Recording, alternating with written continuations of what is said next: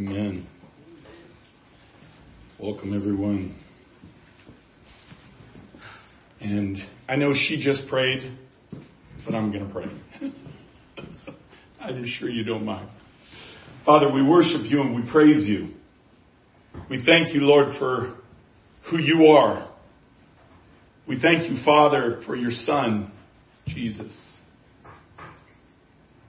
We thank you, Lord, that you opened up a narrow way. Now it was relationship with you. You offered us friendship. You offered us everything that you are. Everything that you gave in your Son.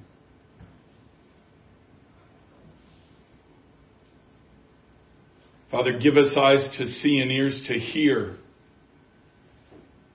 that which your Holy Spirit has to speak. Because your word says he only speaks of you. Because he is you.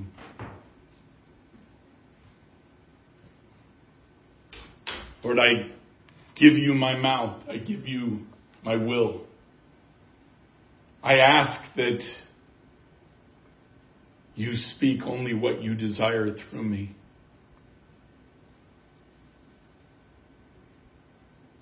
You've given me much this morning, and Father, honestly, I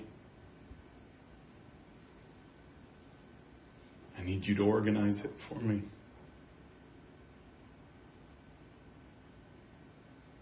Because it's important. I trust you with my voice as well as I have lost it. Father, help it to maintain, at least so those whom you intend to hear will hear. Do your will, Father, in Jesus' name. Amen. Brooke alluded to it there in her final prayer. Most of you know, and for those who don't, you'll know now, that the Lord, he doesn't tell me ahead of time what I am to preach on. It's usually in the morning when I spend time with him on Sunday, or oftentimes when I step up here. And what I have noticed, like the Lord doesn't tell me ahead of time, hey, you're going to do a series. Right? I don't think the Lord lays it out like that. I think that's a process that we have come to understand and control in many ways, especially those of us who fill pulpits. But what I've noticed over the last 2 weeks was a link. A link of what he's been saying has been continued on.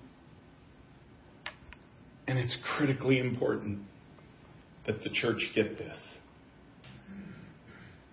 I can tell you that the last 2 weeks go with today. I have a hunch, can't tell you for sure, but I believe it will also go through next week. Because the information that he has given me has been overwhelming. This is what he has been teaching me over probably the last 6-8 months. And I've been wondering when he was going to bring it out to the church. And perhaps he was waiting for me to structurally understand it myself. I don't know. But if you have not heard the last 2 weeks, I encourage you, or even if you have, go back and listen to the podcast again. Because there is information in there that is critical to what the Lord wants you to understand about right now, about today, about this time in which we live. It's critical because of his plans for his church. His plans for his bride. Boy, as Christians, we have no problem claiming all the good things that he says. In fact, they become mantras of hope for us, and they should be.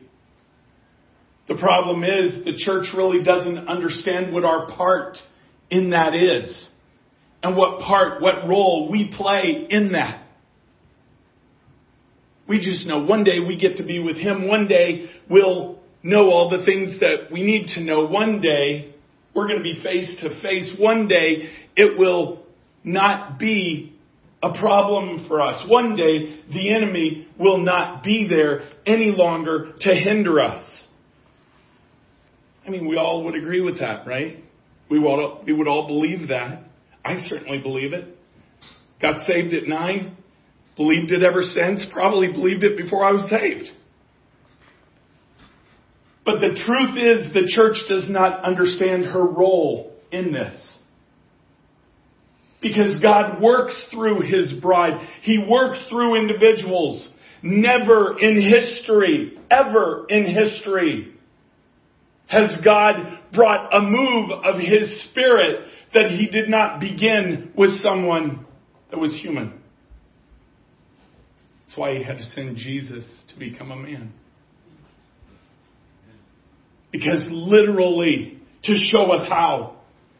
To show us what is supposed to be. To show us what can be done.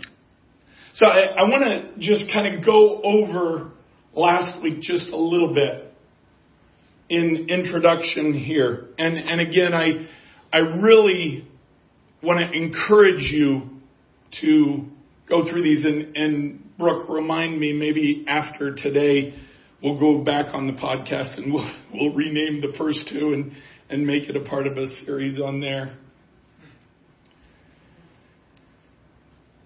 We started out with asking, why in the world are we here? Why are we even created with all the problems in the world? Why? And we know the answer to that. The answer to that is fellowship and love. It says in Hebrews that the angels were created for servanthood, but we were created for fellowship. We were created for friendship.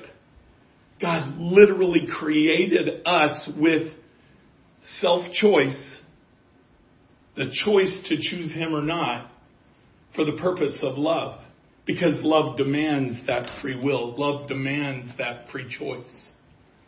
So that's why we were created. But right away, Satan got in there. Lucifer got in there and tempted to change things. And man failed. He did. Adam failed. And go listen to the first week. I'm not going to go into depth on this, but he failed. That was the first failure. Giving authority, literally taking the title deed of the earth, signing it over, handing it to Satan and saying, it's yours. It's yours. You have the right to it because I've chosen sin over God. From that moment, it was prophesied that there would be a redemption plan. But it wasn't done yet. Man's failures weren't done yet. Right? We talked last week about a sin that brought on the flood. And I know last week there were so many instances where I wanted to go down that quote-unquote rabbit hole. I wanted to share with you more information about it, but I encourage you, if you are not spending time in your Bible, if you are not taking these things and taking them deeper, you don't even realize what you're missing. You don't even realize it. And by the way, if you've read it 1,000 times or you've understood it your entire life and you still don't do it, you're missing something very special. I can tell you myself, in studying the Word of God for over 40 years, teaching it for over 30, I can tell you He even now shows me things I've never seen in there. You're going to see a few today. Things I never even realized. Things I had no idea, because the only way to get to them is relationship with Him, where He begins to peel back layers of a meaning of what His Word says, because His Word is living. It's breathing. It's not black and white on paper. Because even His Word says it requires the Holy Spirit to teach us. It requires Him showing us what the Father is saying. So again, the second failure brought on the flood. And again, I won't go down the rabbit hole, but there was a specific failure that brought on the flood. It was when the sons of God, those that were of the fallen angels, there were a group of them that came and they slept with human women. And there were Nephilim, the Bible says, produced from that. Again, a rabbit hole I'm not going to go down right now, but you need to understand that there is a plan, there always has been a plan from the enemy to conquer. And that's exactly what happened in Genesis 6. By the way, this is not the Sethite view where it's the sons of Seth and the daughters of Cain. It's not that. Goodness, I'm not going to, again, maybe one day the Lord will let me lay all that out. That is so ridiculous and false. And yet probably 90% of the evangelical church preaches that. Oh, Satan's happy that they do. Why? Because it puts a blinder on as to who he is and who the enemy is. Trust me, he doesn't want you to know who he is. Why? Because you have been destined as his bride to crush him through the power of Jesus Christ and what he did on the cross. We'll get to that. But understand, this was the second failure of mankind. And God was going to obliterate it. And praise God that Noah found grace in his eyes. Why? Because Noah was righteous? No. Read it. Genesis 6. It's because Noah was perfect in his generations. His bloodline was perfect. His bloodline wasn't tainted at all. So those 8 people, out of however many were alive then, who knows? 8 people. 8. Just 8 made it. Boy, want to talk about failure as a preacher. Noah had to feel pretty much like a failure. Preaching for 120 years, building this ark that he didn't even know what it truly was for or what it was about. And the only people that are saved are him, his family. Him, his wife, his 3 sons, and his 3 daughter-in-laws. I don't know about you, but that ought to make preachers today feel pretty good. But that was the second failure of mankind. The third, however, in my opinion, was the most devastating. Even though most people don't understand that. Most people don't even really understand what was going on in Genesis 11 at the Tower of Babel. We talked about this last week. Again, I'm not going to go down the rabbit hole, but those same Nephilim that were before the flood, the Bible says in Genesis 6, were after. We know they were there when Israel entered the land of Canaan. 7 times the Father told them to annihilate every man, woman, and child in that city. Why? Because God's just mean? No. No, it was because the bloodline was tainted. Because what had happened before the flood happened again after the flood. Well, that is exactly what was happening at the Tower of Babel. And we read it last week. Again, I'm not going to turn there, but I want to encourage you to go back and look at it. Because all of the known world at that time, the biblical known world, which, by the way, was not the entire thing, as we see later on. But the entire known world was coming together to create a name for themselves. Slapping the Father directly in the face. They no longer wanted to be under the name of Yahweh, under His rule. And so they start to build this tower. Now, do you think the tower was... God said, oh my goodness, they're building this thing so high, they're going to get to me. Do you really think that's what this was about? No, the truth about it is the tower was probably not much more than 300 to 400 feet high. Not near as tall as many of our structures today. It wasn't about the height of the structure. It was about the unity of the people. The people were unified against God. But they were also being led. They were being led by a group of non-human. A group, a divine council that is to be held responsible for leading humans the wrong way. That's why God said, we'll go down and we'll confuse their language. That was the antithesis of what separated them. But the separation was not just so they wouldn't keep building this tower. The separation was because God had given up on the nations. If you don't believe me, read it. We went over it last week. It said in Deuteronomy 32 that God gave the nations away. Who did He give them to? Noah? No. Moses? No, he wasn't alive yet. Abraham? No.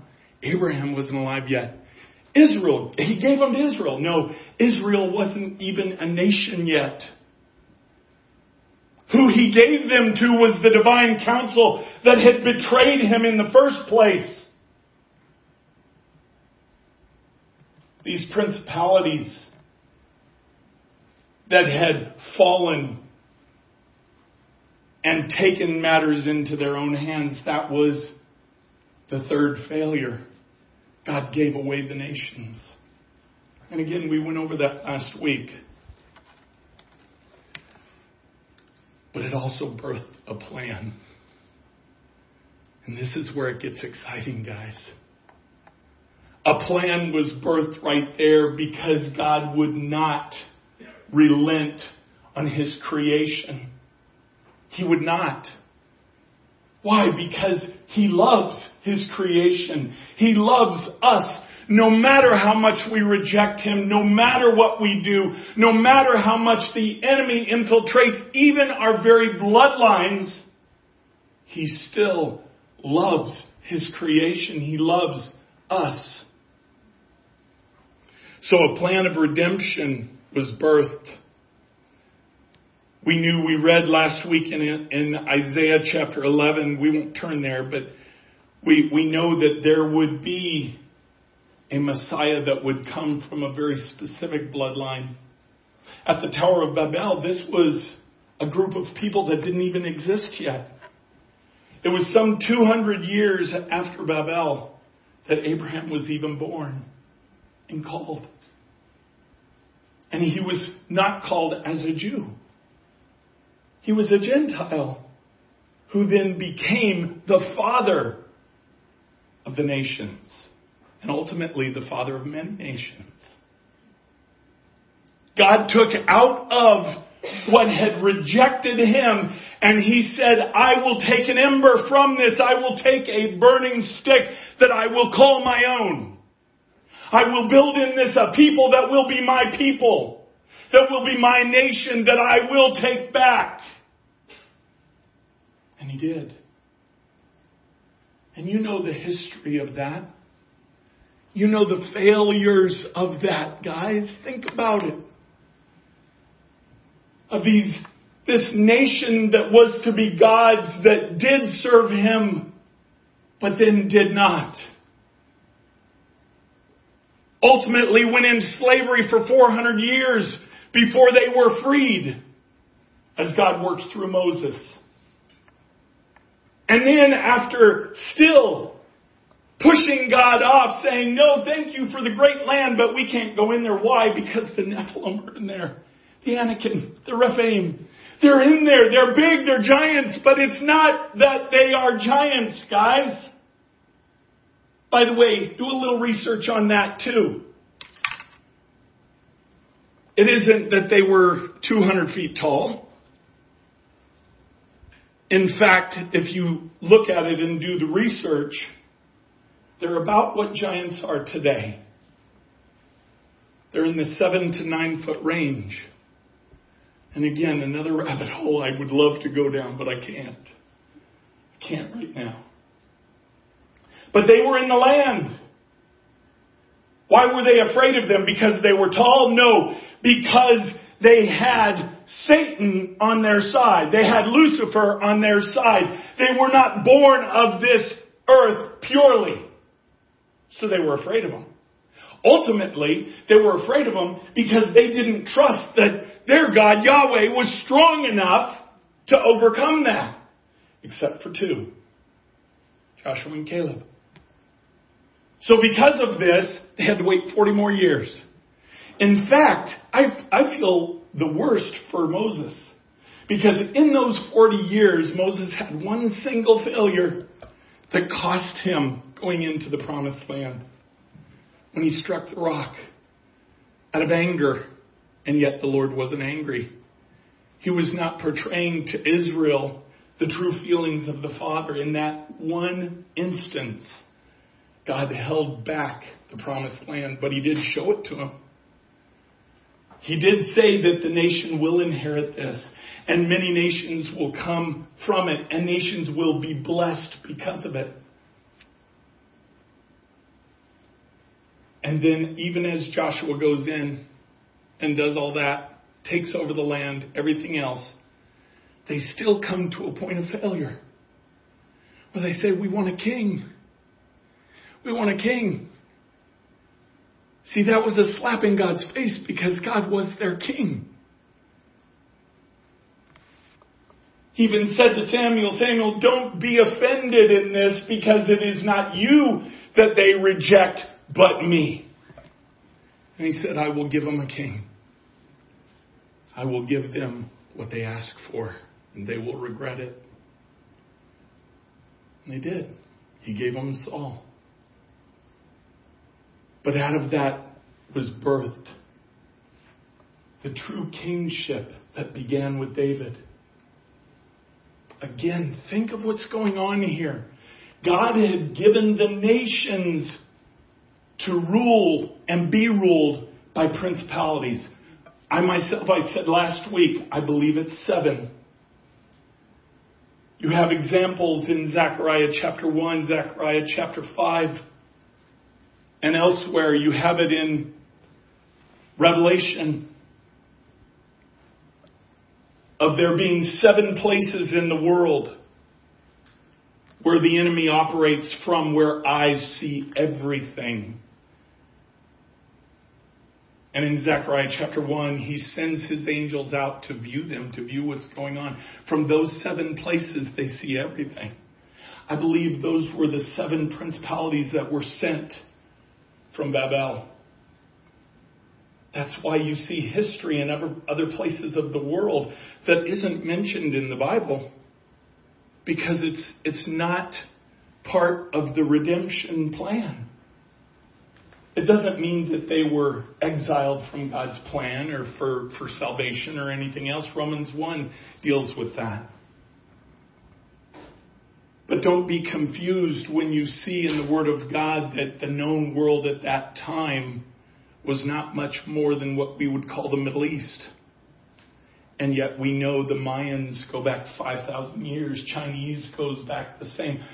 Chinese, Mayans, and I believe there's one other one I can't think of. Can't hear you. Couldn't hear that either. But there was one other one. Sorry, I couldn't hear. But Anyways, they go back almost to the flood. Their history. You think that's a surprise? No, it's not a surprise. How in the world did they get there? Go read it. Deuteronomy 32 tells you. So does Genesis chapter 11. It says that they were separated. They were sent out. These literal rulers that were part of God's council were given authority over the nations. And they ruled poorly. Poorly. Understand that. They ruled, they were supposed to rule by giving glory to God. But they didn't. Now, did God know this? Of course He did. Of course He knew what they were going to do. They were already fallen, but they still had choice. Even today, Satan has choice. Not for redemption. But he has choice in his strategy. He's not a robot just like any of the rest of God's creation. He makes his choices. Now, because angels were made for servanthood, He doesn't have a choice of redemption like we do, like you and me, like humans do. That ship has sailed. Because He never had to believe by faith. He knew Yahweh. He knew He was created. He saw the unseen realm that we don't. So they judged poorly. They led poorly.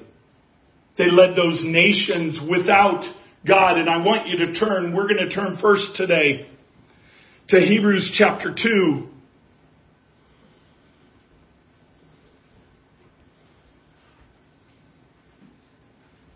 You know what? Wait, I want to read something else from last week too. And sorry, I know we're doing a lot of back stuff here. Turn to Romans 11. Because from what came in the children of Israel, there was a root that was coming.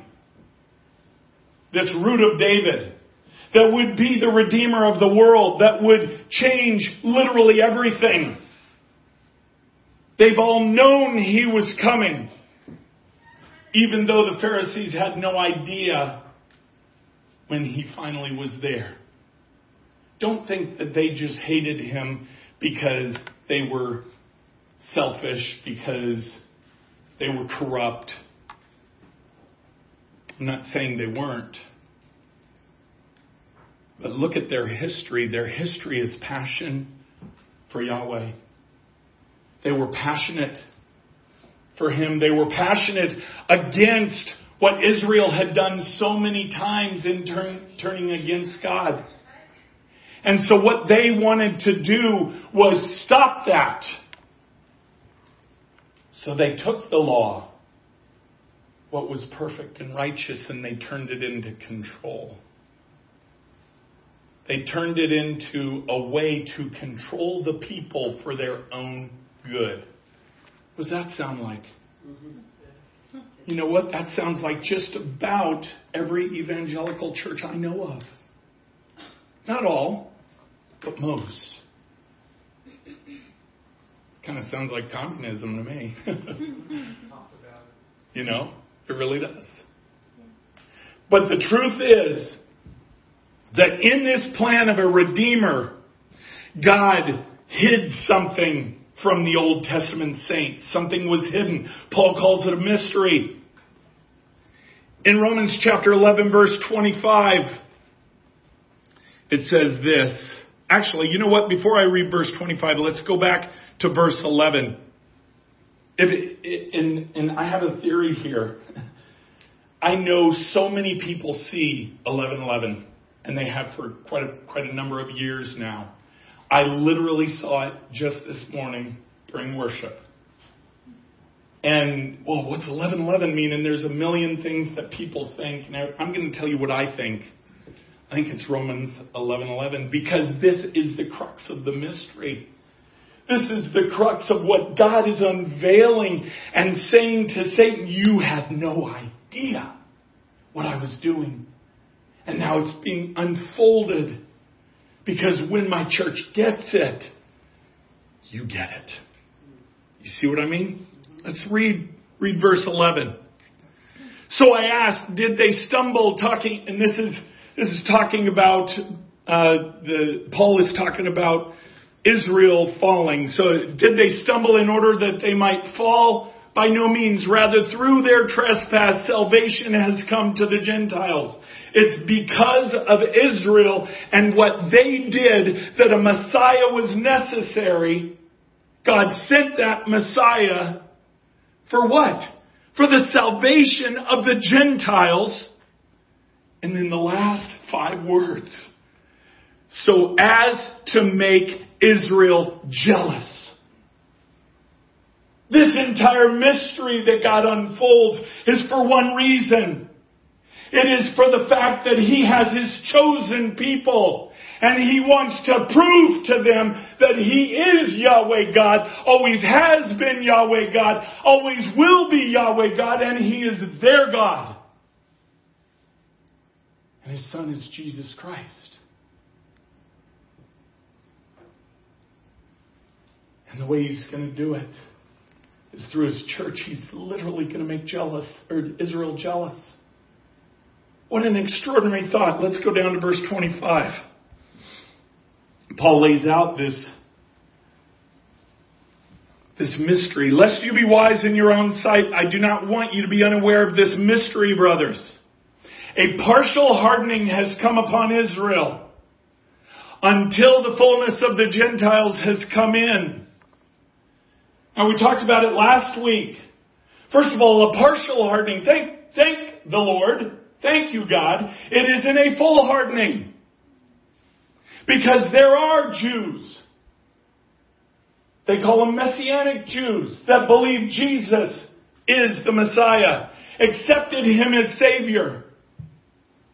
They were not fully hardened. There were a remnant that are called to Him through that process. But it says this partial hardening, this partial deception, this partial inability for them to see the truth has come upon Israel until the fullness of the Gentiles. I told you last week that for 40 years I believed that was a specific number. That God's just waiting until there is this specific number of Gentiles that get saved. Then boom, we're gone. And it's all about Israel again. I couldn't have been more wrong. This is one of those layers that He peels back when you press into Him. See, what the fullness of the Gentiles here means is the very mystery why it was opened up to the Gentiles in the first place. It was opened up to the Gentiles to literally take back the nations that He had given away at Babel. Why? Because they stewarded the nations poorly. Those principalities stewarded the nations poorly. I want you to turn to Hebrews chapter 2.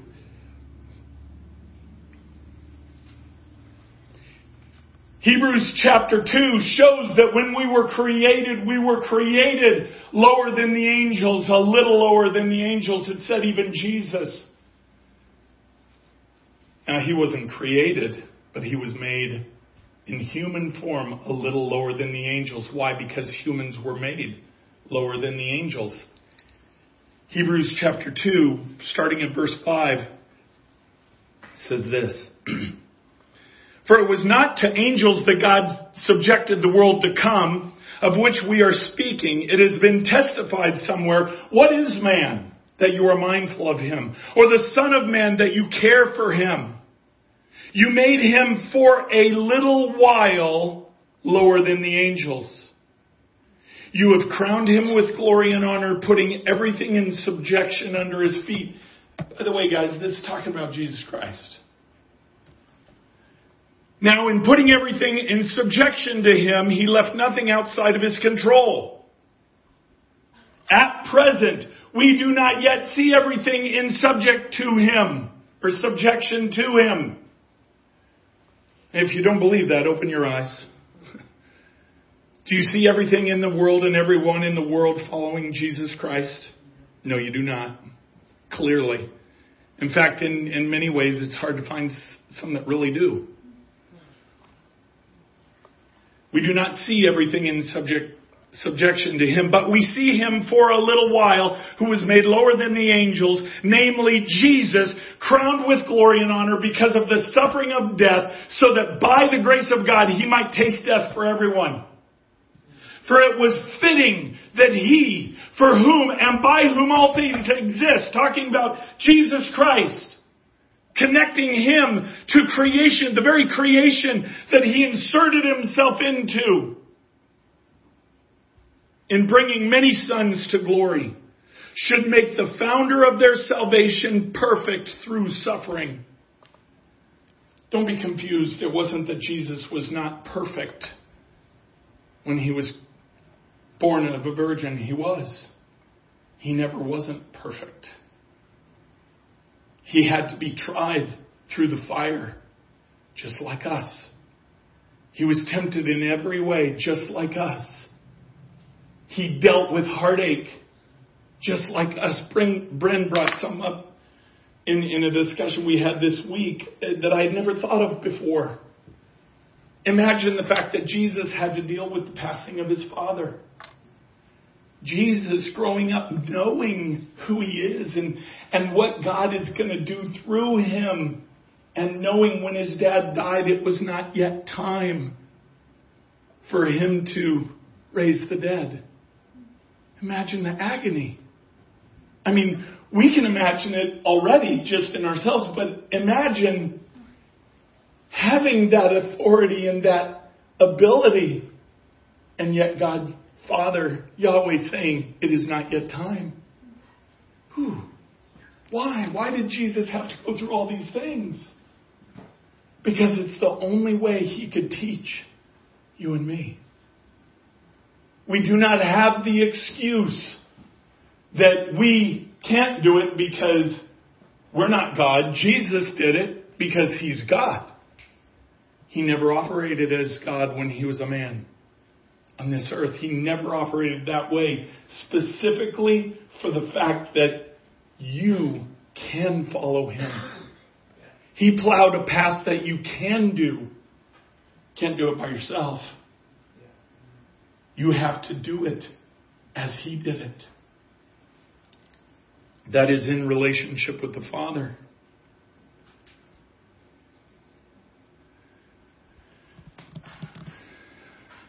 I want you to turn to Psalm 82. We went over this a little bit last week, but I want you to understand what is going on here.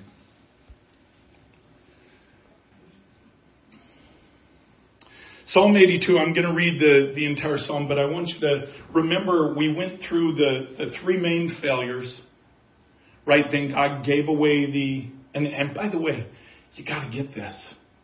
You got to get this. I know it's a lot of information. I know it can even be a little bit confusing, but if you don't get the layout of history of what's going on, you're not going to understand what he is calling you to do right now. You can't possibly understand it. It won't make any sense. So please, please, please really get this. Go back and study this. But remember, we have the three failures. God gave away the nations. Out of those nations that he gave away, he birthed the people for himself that he knew would reject him.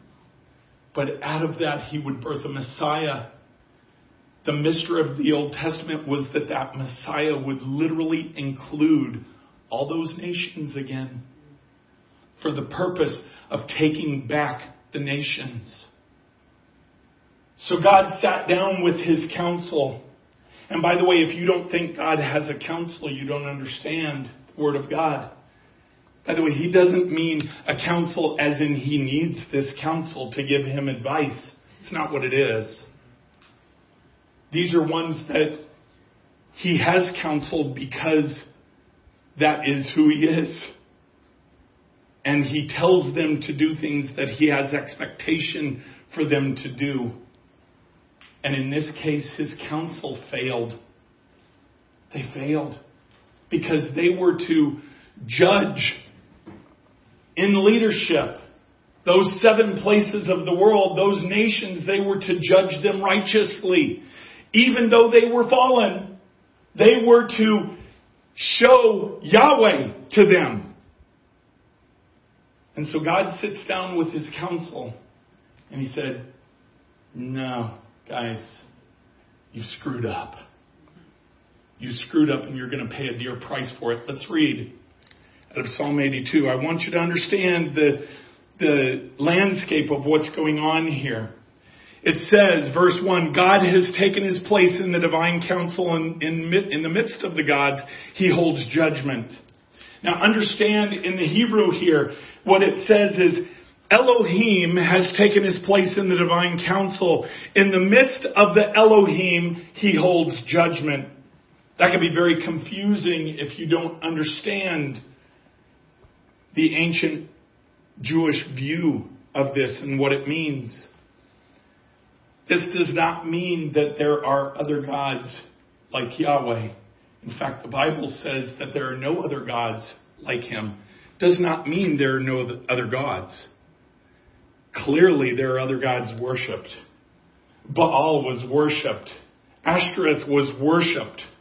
There's so many. You look at ancient Egypt, you look at the Mayans, and they all had gods that they worshipped. Don't get hung up on the nomenclature there. Don't get hung up on the fact that there is Yahweh God, but there are other divine beings. And what I mean by divine is they are different than you and me. We know this because there is a spirit world. We know that there are angels. And that's what this is talking about. So God sits down, takes his place at the head of this council. And it says here he holds judgment. That had to be a tough day for them. How long will you judge unjustly and show partiality to the wicked? Then he said, give justice to the weak and the fatherless. Maintain the right of the afflicted and the destitute. Rescue the weak and needy. Deliver them from the hand of the wicked. Why? Because they have neither knowledge nor understanding. They walk about in darkness. All the foundations of the earth are shaken. Why? Because you have not led properly. You've been placed in charge of these nations and you have not led properly. And for this I bring judgment on you. He says in verse 6, I said you are gods, Son of the Most High, all of you. They were his creation. They were divine beings expected to lead properly. Nevertheless, verse 7, like men, you shall die and fall like any prince. Do you understand what's happening here?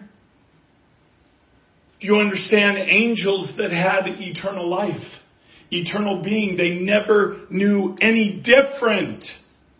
But yet they knew because of the fall back in Genesis 3 that death would come to every man and women. Men and women. We're all going to die. Death had come to them. Why? Because Adam gave it away. He gave his right to access the tree of life. Because that access comes in relationship with the Father. He gave away that access to Lucifer. The angels knew this. But the angels also knew that they don't die like men. In fact, they rule. They were given the nations because God finally said they cannot be united as one. I will spread them out. And then they can rule themselves. They can do whatever they want because they have not chosen me. It didn't mean he did not expect those principalities to lead properly, because he did. He said, nevertheless, like men, you shall die. He pronounced judgment upon them right there. That they would become lower than men. Those who were created above men would become lower than men. This whole thing started, this judgment was passed, and then it began with Jesus to open this mystery of what he was going to do. Turn to 1 Corinthians chapter 6.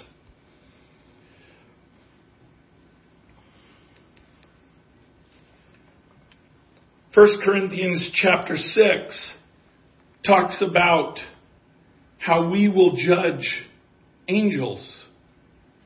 We will also judge the world. Verses 2 and 3. Verse 2 says this, "Or do you not know that saints will judge the world? And if the world is to be judged by you, are you incompetent to try trivial cases?" Paul here was talking about, seriously, you guys can't deal with this as a church? Do you not understand that one day you're going to rule the world? You're going to judge the world? You're going to judge angels that you were created lower than. And you can't even deal with this small little trivial trial in your church? That's the background of what he's saying here. By the way, I love some of the best things that God says in the Word of God were kind of just these afterthoughts that get said by someone like Paul. You know, clearly in the 14 years that he spent God preparing his life and he was taken up to the third heaven, it says, clearly he was shown things, and he even said he was shown things he can't repeat. But yet you see him come out in these little statements. These little statements that he says, it's extraordinary to read between the lines in some of these things. Do you not know, verse 3, that we are to judge angels? How much more than matters pertaining to this life? So I want you to understand here that we are to judge angels. And don't miss the fact that we're also going to judge the world. We will rule the world. Now, I can tell you, for me, even teaching that for years and years and years, I'm thinking, millennium time, that's all going to happen. You know, we all go in the rapture and we're all good, and we all get on God's team, and then we come back and we rule in the millennium. Not what it says. It's not what it says, and I'm going to go on and show you what I mean. Romans chapter 16. And again, you want to really go back later and dissect these passages. They're important. This is one of the ones that I missed for 40 years. This is important. Understand the wording that's being said here.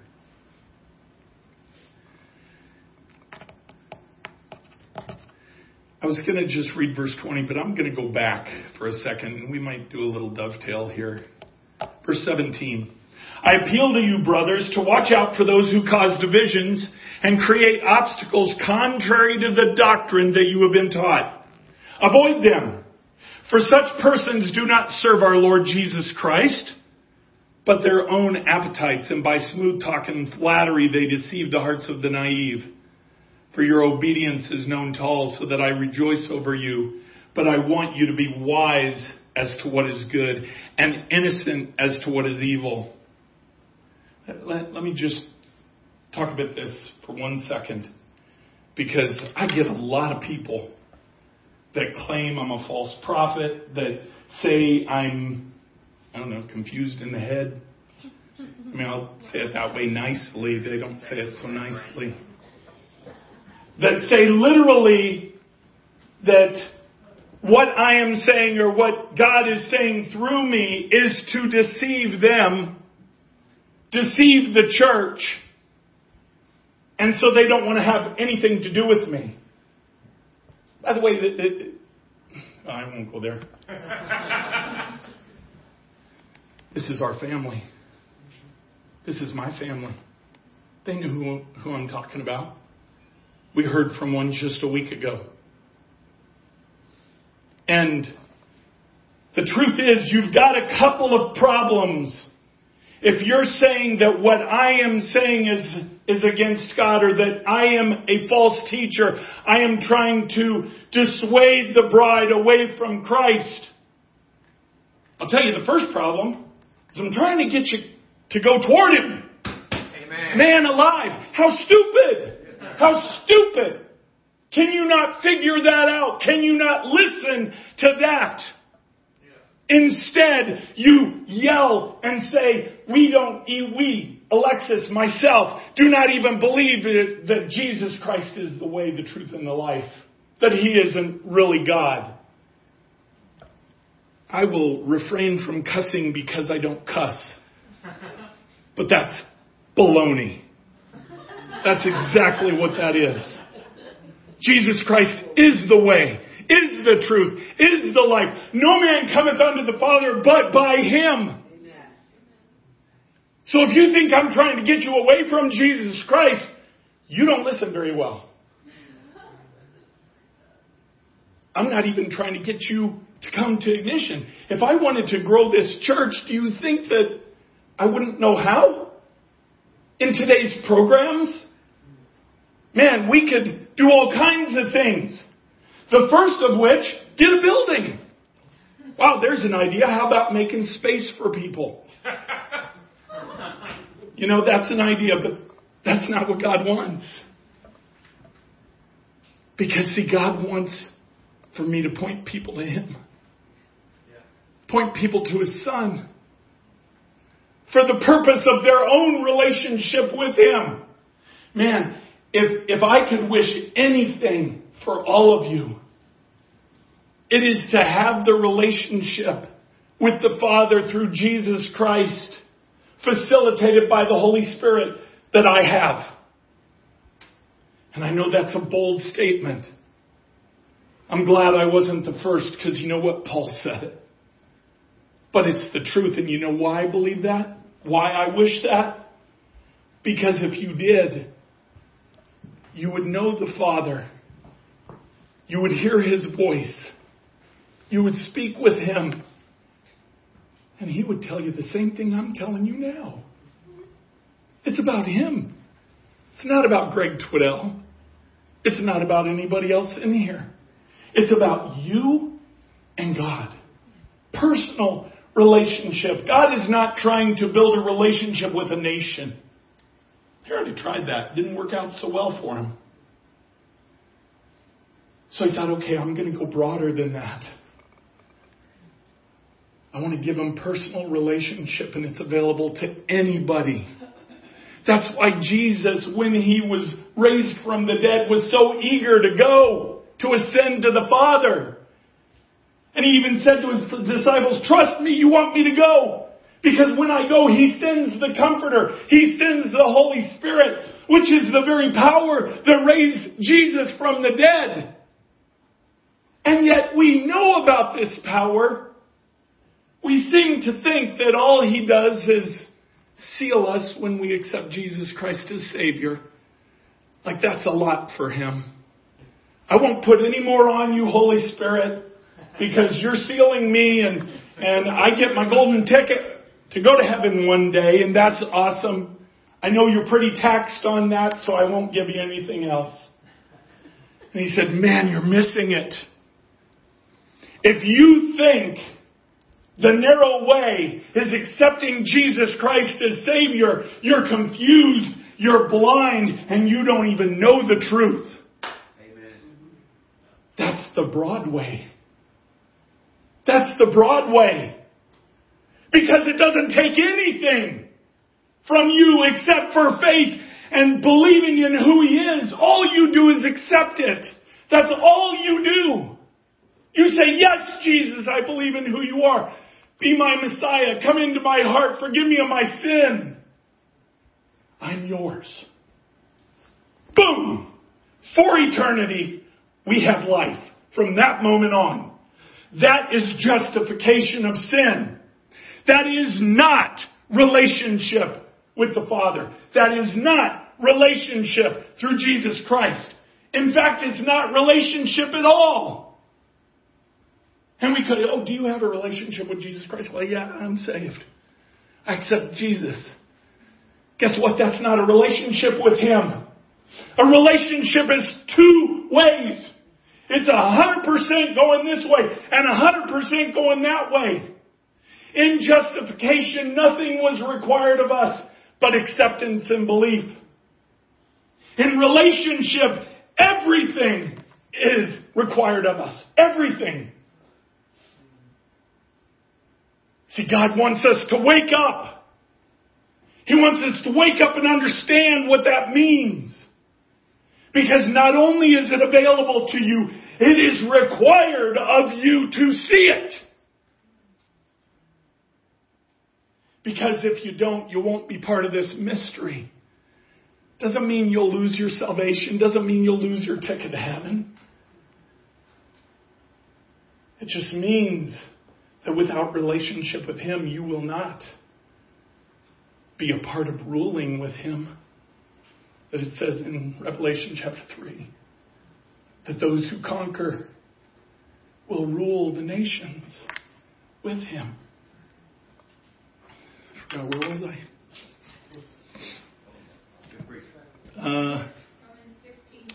Oh, yes. Yes. So yeah, we finally got to verse 20. Okay. Sorry, that was a little tail end there I wanted to kind of go with. But verse 20, the God of peace will soon crush Satan under your feet. Now read that fast and you're going to miss everything. Because I read it fast for 40 years. I read it fast and I'm looking at this and recognize that this book here, Romans, was written to a Gentile nation. It was written to the Gentiles. It was not written to the Jews. The God of peace will soon crush Satan under what? Your feet. Not under Jesus' feet. Why? Because Jesus already did it. Jesus already defeated death. He already made way the possibility for Satan to be crushed under your feet. Wow, when I saw that, my reaction was a physical reaction. Sit back in my seat and I'm, Lord, wait a second. So all these things that you had given away in the nations, you're going to take them back. And it doesn't get taken back without a fight. See, there's someone in the way. And it's not just Satan or Lucifer. It's all his armies are in the way. And yet they're going to be crushed under the feet of Jesus' bride. How will this happen?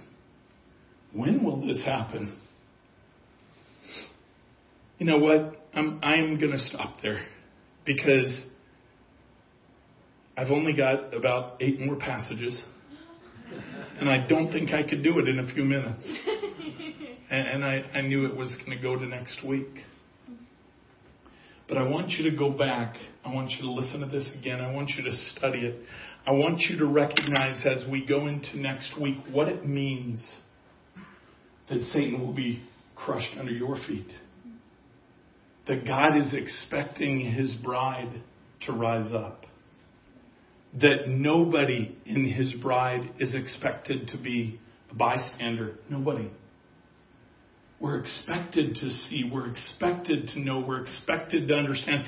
And by the way, I could tell you this based on how ridiculous the last few weeks have been in warfare. Satan doesn't want this said. He has come against us so hard because he doesn't want this said. Why? Because he doesn't want to hear it? No, he knows it. He doesn't want you to know it. Because when Jesus' bride gets it, And as they get that, as they become that army rising up, I have felt Satan's fear in this. The Lord has allowed me over and over and over again to feel that. He has told me at times when Satan is trembling in fear.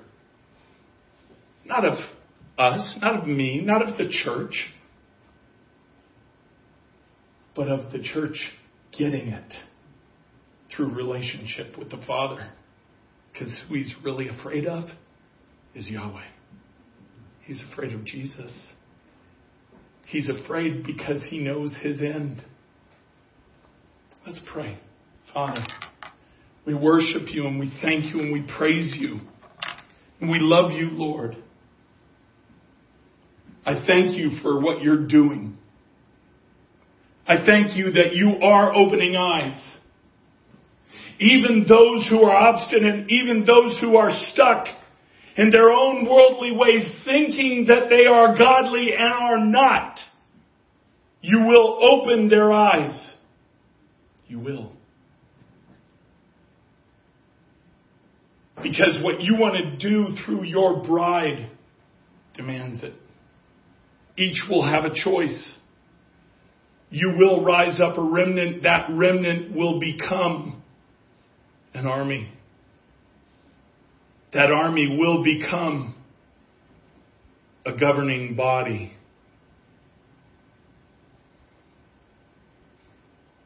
And you will have your way. You will have your way. Those whom did not steward what you have given them in these principalities, it will be taken away. And it will be stewarded by those who give it to you. Because this is not about any of us. This is about you. This is about Yahweh. This is about your Son, Jesus. Thank you, thank you, thank you, Jesus, for your willingness. Being God and in all ways equal with God, yet choosing to insert yourself into your own creation. Choosing to make yourself lower than the angels, a little lower even than your own creation. Because from that you would rise up.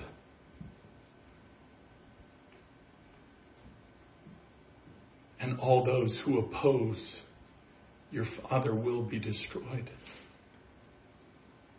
In this realm and in your realm. That is why you said your kingdom has already come. Just because your kingdom has come, which you said when you were alive on this earth, doesn't mean that as humans that we see it. Because we live in a cloud of deception,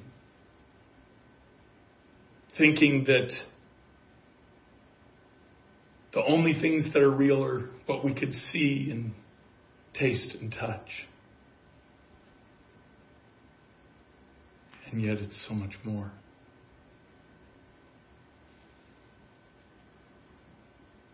You are expanding your temple. As your people build relationship with you, your temple adds another room. To the point where the gates of hell cannot withstand your brides and your assault. It was never that the gates of hell were going to be able to crush you. It's that the gates of hell were able to withstand the assault of mankind until your Son came and gave his life for us. Oh, we love you. We love you and trust you and thank you and praise you. In Jesus' name. Amen.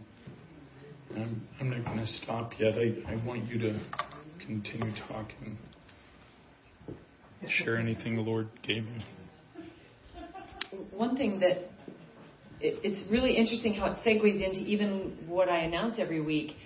And I did want this online because it's so interesting that the Lord, at the end of the pieces of armor, which we actually talked about in the ladies' class this morning in Ephesians 6, that the greatest kind of connecting of all the armor is praying always in the Spirit in every occasion, in all situations. And when I think about all that this subduing the earth that Greg's been unpacking for us in Scripture and the authority that we carry, how powerful prayer is to that taking of territory by the enemy for God's kingdom. And it really is because prayer has fallen away. Prayer has become dull. Prayer has lessened in the bride that these other things have become stronger. There is such great warfare done in the Spirit when we pray. It is so amazing how that happens. And the Revelation verse, he mentioned Revelation, and there were just so many things that unlock. Oh, by the way, that's Psalm 82 for the Message. Anyone that struggles, Psalm 82 verse 1, look at it in multiple translations. Verse 1 is one of the greatest scriptural evidences of the courts of heaven dimension, because it literally, the chapter starts with the fact that God presides over the courts of heaven. The courts of heaven has often been thought of with people that have maybe been unfamiliar with it as some sort of method. But it is a dimension of the Spirit over which God presides, and we go before His throne. And in Revelation 12, that's what Satan does. He is the accuser of the brethren, going before all the time. And the Lord was reminding me as Greg was sharing these things about that verse we all know in verse 11 of Revelation 12, that is, they overcame Him by simply the blood of the Lamb, the word of their testimony, and they loved not their life unto death. That is the purity and the power. It's like Jesus did the first part, and then we walk in the power of the word of our testimony, and we back it up by a laid down life, even unto death, sold out for Him in purity. That is the essence of victory. But and this is just the last thing that I wanted to say in terms of a comment on this. Again, it's profound, and it's been really profound to even Greg's study on it. But when he mentioned the spies going in to survey the land in Canaan, Joshua and Caleb, what's so great, even though it's such a familiar story that many of us know, what's so great about them is, when you know your God, when you know Him personally, relationally, He talks to you, you hear His voice, you understand, you may not be able to grasp it all, but there's this knowing by faith in the mighty, mighty God that is your God, personal God. You kind of are just unfazed by certain things, certain giants, certain territories that aren't taken, because you already recognize that in that relationship it is His strength and not yours. And that's what always stood out to me about Joshua and Caleb, that when they came back with the other 10 spies who were fearful themselves, and they began to spread fear, and it took on in an absolute panic, contagious panic. Where have we seen that before? Where their fear of not knowing who their God was projected onto the people, and the people literally almost caught it like an infection and began to panic about, oh man, we're going to die. Our sons and daughters were going to die. They hadn't even seen it or experienced anything, but they believed the fear. And yet Joshua and Caleb were so confident. And I love that picture because it's really a picture of the remnant. It's like, yeah, we can take them because we know our God. I know whom I have believed. Okay? I am fully persuaded by faith that He's the one that's able to keep that which I've committed unto Him against that day. That Hebrews verse I love so much. It is His strength in us. And there is such a, don't just think by agreeing with this in concept is enough. You really do need to drill down. Take heed to what the challenge that Greg gave each of us, that that knowing, that digging deeper will solidify your faith, your knowing. Not just in agreement like, that man, I can agree with that. That sounds good. It has to be a knowing for you. It can't be a knowing, through secondhand. Yes, there's nothing in that message. Perhaps you're one that said, there's nothing in that message I take issue with, so I agree with it. If you don't know it for yourself and for your own walk, for your own victory, the authority that you are given, not just that someone else is given that maybe you're connected to, but that you yourself are given when the enemy knocks at your door with temptations customized for you, your weaknesses, your trauma that he brings back up to cause another stronghold because, I went through this brokenness that I didn't want, but now it's caused me to act like this, or it's caused me to be addicted to this, or it's caused this and that. Satan has a whole strategy. You'll never walk in that overcoming victory if you don't know for yourself who your God is. And then how to war in the spirit, because the spirit realm is the real reality. There's so many different advice opportunities given in this realm that are just so futile. They fall flat unless we know who our God is and we believe that the real battle is in the spirit.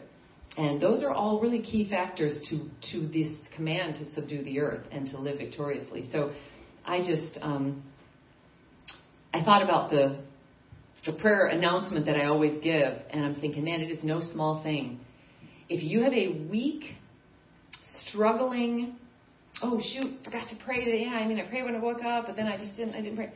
There should be a constant communication that ask the Lord to really increase it. Because if your prayer is, it ought to be both intentional, yes, but it ought to just be a spontaneous response to every single thing you encounter. Because that's what actual conversational relationship is. I'm just talking to the Lord all the time about everything. It's not just when I'm asking for stuff. He's not the great Santa in the sky. He's not the harsh judge that, now I'm going to pray because I sinned and please forgive me because I don't want your punishment. He's just constant there all the time. As soon as I know I've offended him or hurt him or grieved the Holy Spirit, I ask for forgiveness. But then I ask him, what's on your heart? What paradigms do you need to change in me? What do you want to talk about today? Because I'm a yapper with the Lord. I can talk about all kinds of things. And sometimes the Lord's like, shh. Okay, Alexis, this is what we're going to talk about today. It's time. It's time to address this. It's time for me to show you something exciting. It's time to reveal some things. It's time to show you more of what I've called you to be, where I've called you to go, how I've called you to think. Because you are loved. You are chosen. Do you know that you are? There's not just a select few. The Lord's not a respecter of persons. He loves each of us. We are called, and He is good. Everything is good for those who love God and are called according to His purpose. We know that verse. But that's what prayer is. Prayer ought to be, yes, there are times where we're intentional. Get on those prayer calls. Ignition has 2 prayer calls every single day. It is open to everyone, no matter where you are in the world. It is available. You don't have to say anything. The only thing is you can't be anonymous. We do have, you would have to identify your phone number as just who you are. It's not that there's a big vetting. It's just that anonymous listeners in, we don't let anybody be totally anonymous on the prayer call. And if you don't know where the wisdom of that is, then you maybe need to pray about that. But you're invited to be part of our prayer calls. Engage with us. Pray. We have a 12:30 every day. Every other Saturday we don't because of our gifts meeting. And then every evening, 7 nights a week at 8:30 in Eastern Standard Time, East Coast time. And we're going to be increasing these prayer calls. As God provides more and more leadership, we're going to increase prayer calls because the unified prayer of the bride is so powerful. I mean, you cannot know what kind of victory God's given us. We had a prayer strategy a couple years ago to take on the wickedness of what happens at Halloween and even what happens on Good Friday, of ritual sacrifices and the things in Satan's kingdom that most churches don't even want to know about.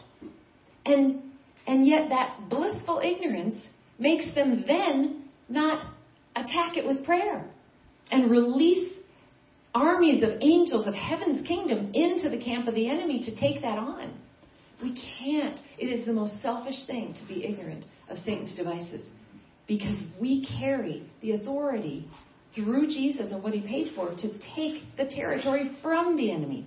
And most of us, most people that give to charities for trafficking and all these evil things, if they had the resources, if they had the superpower to do it, they'd say they would engage. But they say, well, what can I do? Well, maybe I can send money. What can I do? We can do everything. Like Peter, when the lame man, he walked by the lame man, he said, help me. Give me something. And Peter said, silver and gold have I none. I've got nothing in this human realm to give you. But that which I do have, I will give unto you. And he laid hands and he prayed. That's where the power is. That's where the war is. Going before Almighty God. Do you know who your God is? When you do, your prayer life will explode. It can't not. Because it's just an extension of the conversation you have with the Lord all the time. So I want to encourage you. It's not just some duty to get on a prayer call. Don't think of it like that. And many of you have other prayer groups you're part of, and I love hearing about that. Get with people. Pray. Pray by yourself. Pray intentionally with others. Pray spontaneously. Get on the conference call within your phone, a 3-way call, whatever you need. Pray with people. Watch what God does when you begin to believe him for how he moves through prayer. It will blow your mind. Believe him for it ahead of time. And you'll just find that you'll be very invigorated. And it will be God that will give you faithfulness, the faithfulness to pray more than you ever thought you could. I never would have imagined that my Christian life would involve so many prayer calls. It's God that does it. Whatever if you say, well, yeah, I really can't do it. I'm just not that disciplined. And it's not about you. Trust him. Let him flow through you. And he is good. So I'm